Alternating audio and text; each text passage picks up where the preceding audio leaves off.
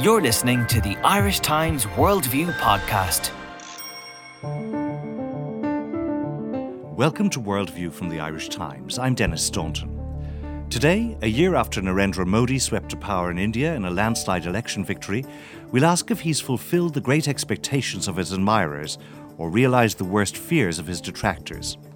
But we begin with Macedonia, where tens of thousands of people have taken part this week in rival demonstrations, some protesting against Prime Minister Nikola Gruevski and others rallying in support of him.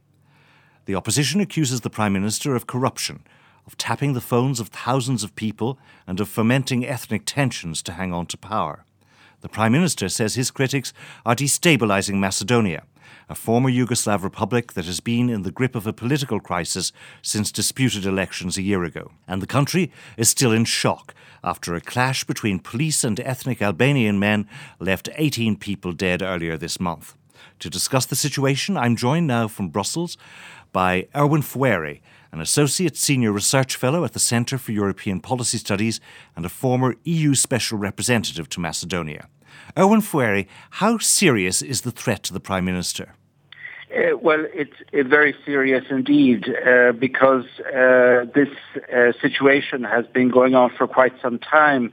And unfortunately, this government and Prime Minister over the years have shown that they do not understand the real meaning of political dialogue and have done very little to try to promote a national consensus towards the key objectives of Macedonia in its EU-NATO integration.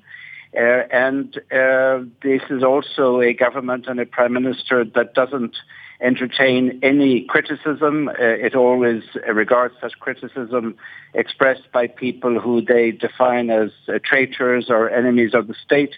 And also this is reflected in the fact that the media freedom record of Macedonia is the worst in the entire region. In fact, now in the latest indication of the Reporters Without Borders Index, Macedonia ranks along with Angola.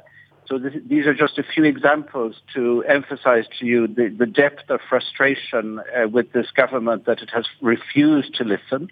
And the result of that was this extraordinary outpouring of public rejection on Sunday, where thousands and thousands of people from all over the country, and not just from one ethnic community, but from all ethnic communities, and thus showing a united approach in a manner which the Prime Minister has never been able to achieve in the 9 years he has been in government.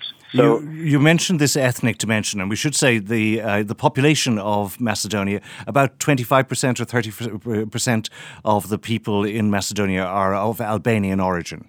Yes, according to the 2002 census, which is the last census, there are officially 25% of the population of 2 million are ethnic Albanian, and then you have smaller percentages of Turkish, Bosniak, Serbian, and Roma communities as well.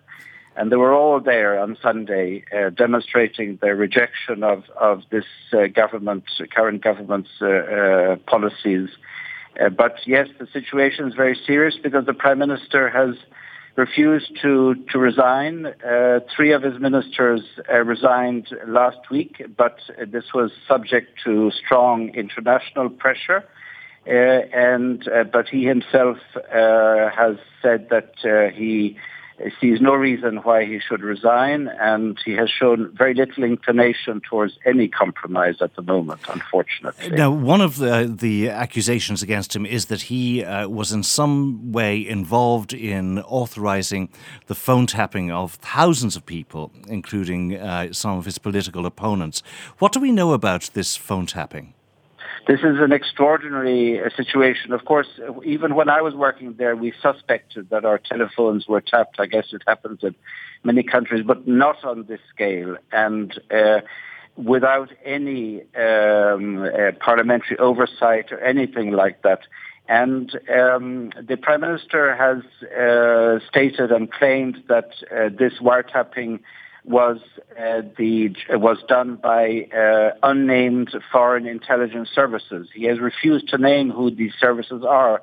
And it's not the first time that he has suggested foreign intelligence services involvement, and which really doesn't stand to scrutiny, because what really has Macedonia to offer that is of any strategic value to foreign intelligence services? So this is clearly an operation which was conducted within the government, and a number of people decided that this was really too much and released the tapes to the leader of the opposition, who has been making them public over the past few months and have revealed some appalling examples of alleged corruption, of interference in the electoral process, of manufacturing fictitious ballot papers, stuffing the ballot boxes in elections, and also trying to cover up the murder in 2011 of a young student who was part of the celebrations after the elections in 2011. And the voices on these tapes are clearly identifiable. You can recognize the voice of the Prime Minister, the voice of the Minister of Interior, and others. And I think what has struck everybody is the level of the language. I mean, this is really gutter politics at its worst, unfortunately. Now, there is this mysterious incident, this gun battle earlier this month that between police and some armed Albanian men, which left 18 people dead. Now, the Prime Minister suggests that this was a terrorist group. Do we know much about who these people were? What was actually going on there? There are a lot of unanswered questions, unfortunately, and the information released from the government has been extremely sparse, and indeed it took 1.5 days before the Prime Minister actually spoke out about it, even though by then 8 police officers had been killed, and 8 police officers for such a small country is a huge number. There are a lot of suspicions. For example, why did the ruling party move its Congress from that city, which was supposed to take during that weekend, and brought it forward to earlier in another week?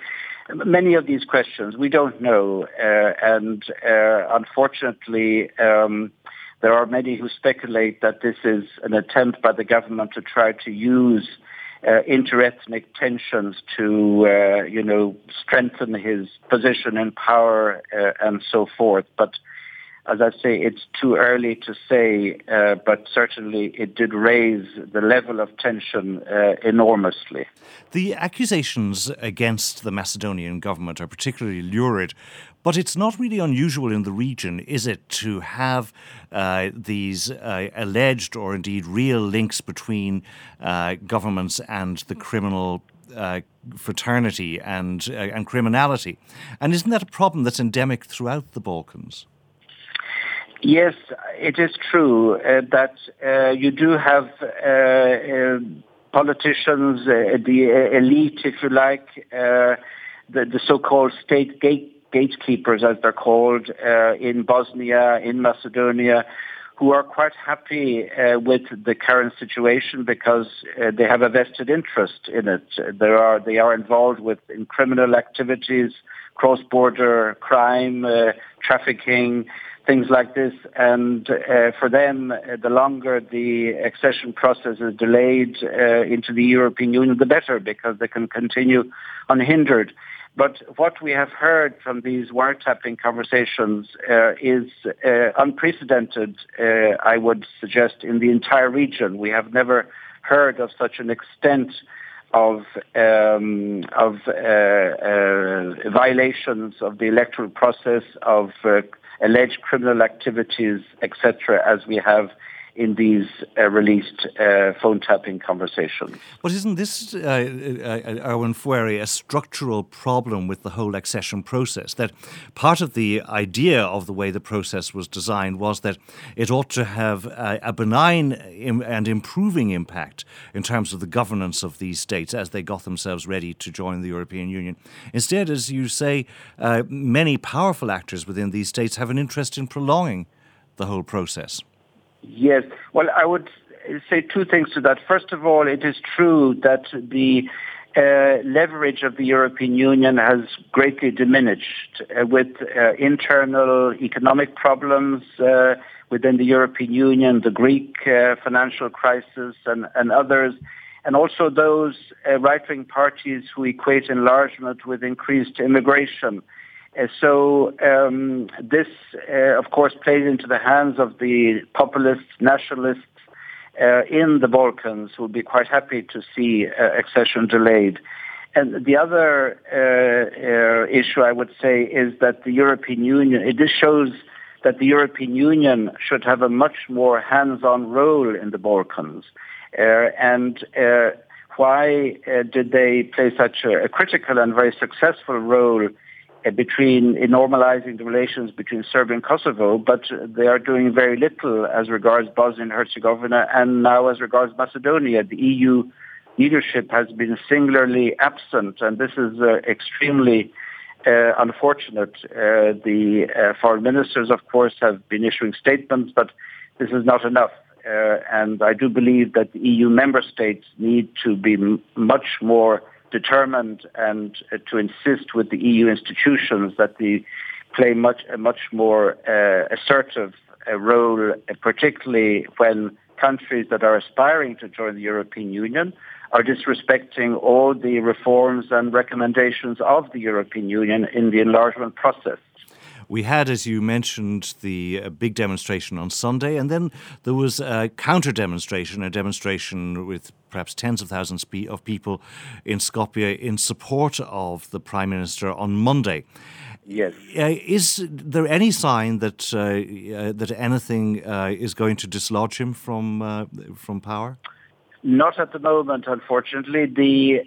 Those who demonstrated on Sunday, so you had, as I say, not just the opposition parties, but you also had civic groups, civil organizations, you had Roma community, you had the students who have been campaigning for many, many months for some respect from the government and against reforms that were imposed without any prior consultation, which would be normal in any democratic society as we know it.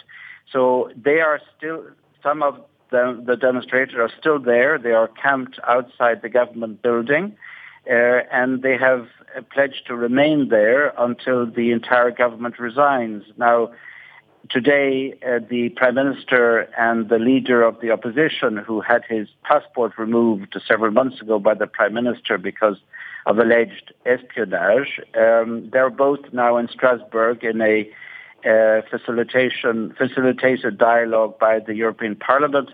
But I don't believe this will unfortunately solve the crisis. There needs to be a much more determined effort. So we are in, I'm afraid, for some more very tense, difficult days and weeks ahead. Finally, as you mentioned, Macedonia is a small country without any huge strategic importance for the great powers. Why should the rest of Europe be concerned about what's happening there? Well, it's interesting that, first of all, of course, it's on our doorstep. I mean, Macedonia is a beautiful country. It has wonderful tourist potential, young people who are determined to make a living, a proper living, and they're very keen to join the European Union. But at the same time, you have this government that governs by its own rules and doesn't want to entertain any compromise. And interestingly enough, over the past days, we saw statements by the Russian foreign ministry, very unusual because for the previous years they would never mention Macedonia, but suddenly they have become interested and they have accused the West of fomenting an orange revolution, a color revolution, I should say, similar to, they're trying to suggest that it's something similar to Ukraine. Of course, there are huge differences between the two. But it just does show that the EU is no longer the only player in the Balkans, and this should make the EU more attentive to what is happening, that it would be very unfortunate if a big power play were to occur using the Balkan countries for other reasons, and that's why it's another additional dimension to the crisis. Erwan Fouere, thank you. You're listening to Worldview from the Irish Times with me, Denis Staunton. Next week sees the first anniversary of Narendra Modi's election as India's Prime Minister after a landslide victory for his Hindu nationalist BJP. Mr. Modi promised to kickstart the economy, boost employment, improve education and healthcare, and modernise India's police and military.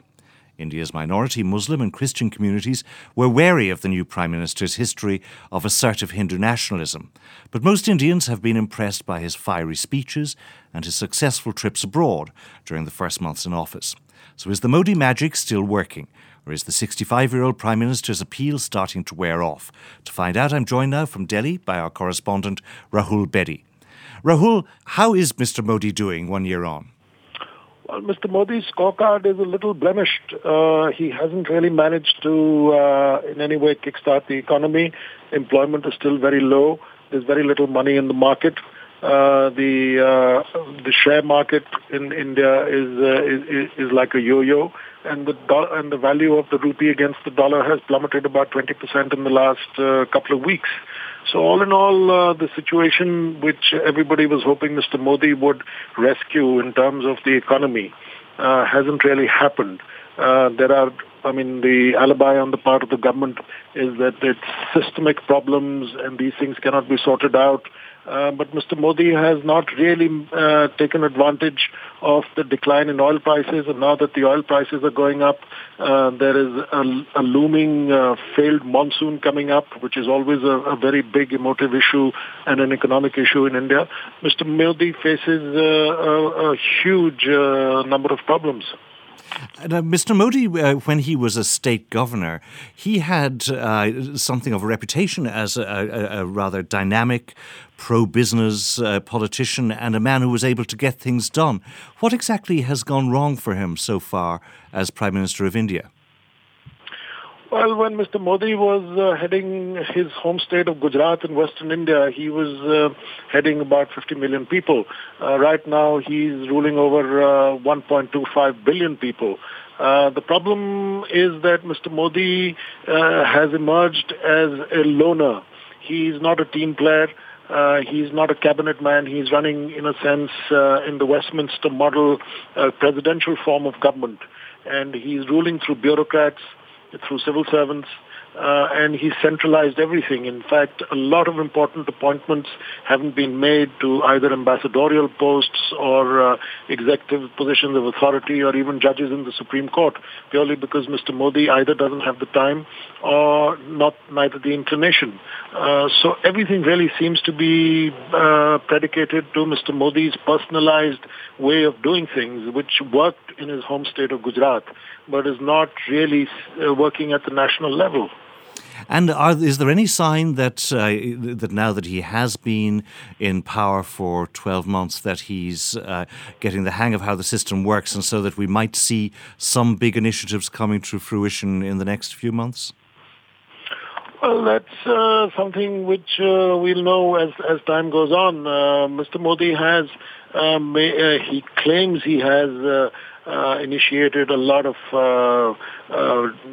proposals. Particularly, he has empowered the provinces a lot more. And under the previous government, a lot of economic initiatives were centralized. Mr. Modi says that he's planning to decentralize them and provincialize them. But again, that has not really happened.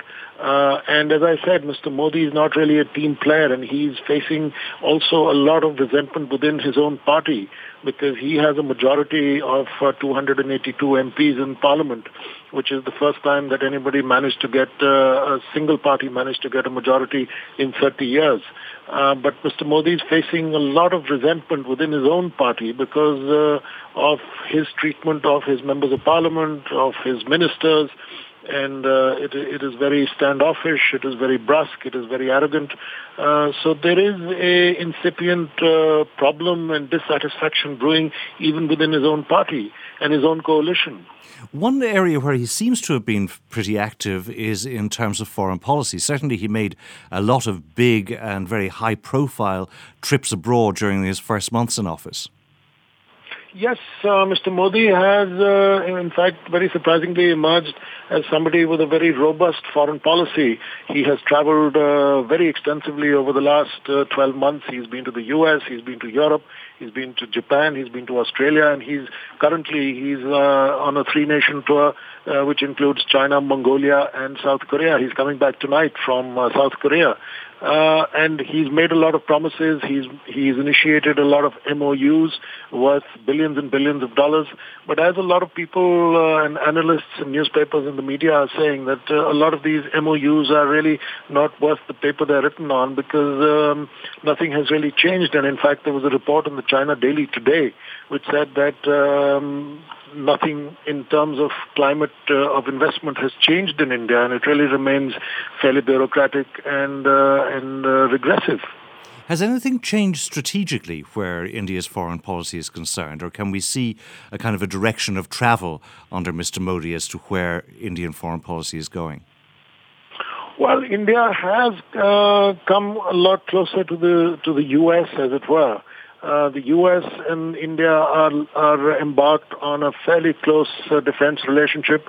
In fact, the US Defense Secretary Ashton Carter is headed here in early June, and a lot of initiatives are expected. India is buying a lot of Western equipment. India is entering into technical collaboration on weapon systems. So there is a lot of movement on that side. There is also a lot of movement on forming some kind of a quadrilateral, which is with the aim of containment of China. This includes India, the US, Japan, and Australia. Mr. Modi has also managed to secure supplies of uranium for India's civil nuclear plants. So there has been some movement on that side.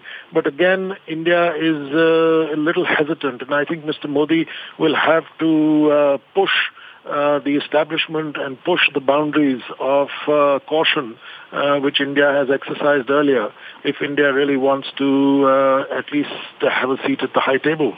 There were high hopes for Mr. Modi from his supporters, and indeed from most Indians perhaps, but there were some in the Christian and the Muslim communities who were a bit worried about him. They felt that his Hindu nationalism was a bit too strident for their comfort, and they feared that a cold climate was coming for them. Have those fears been realised?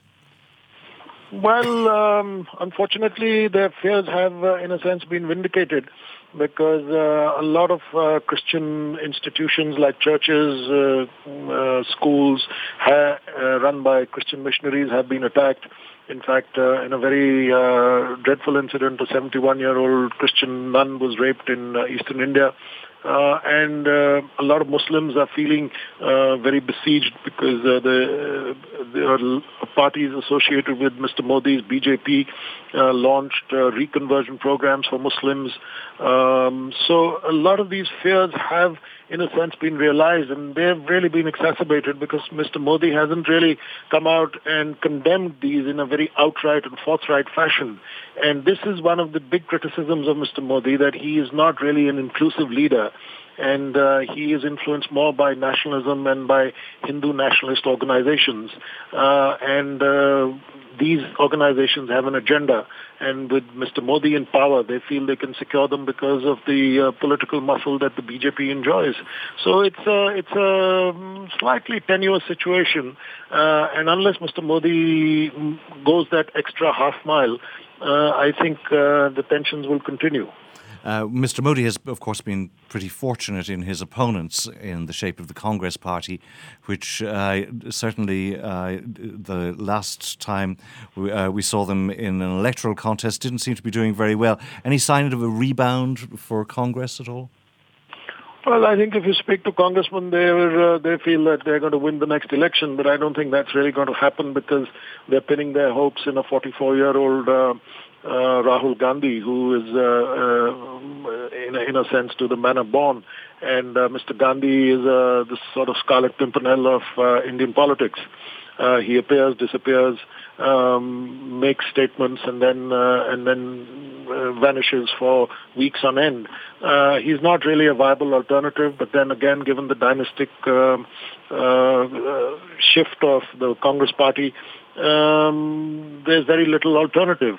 So I think there is no plan B to Mr. Modi.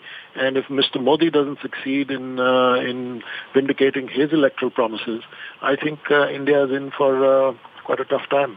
Rahul Bedi in Delhi, thank you.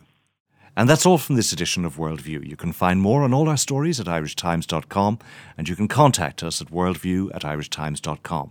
But from producer Sinead O'Shea, sound engineer Gary White, and from me, Denis Staunton, goodbye.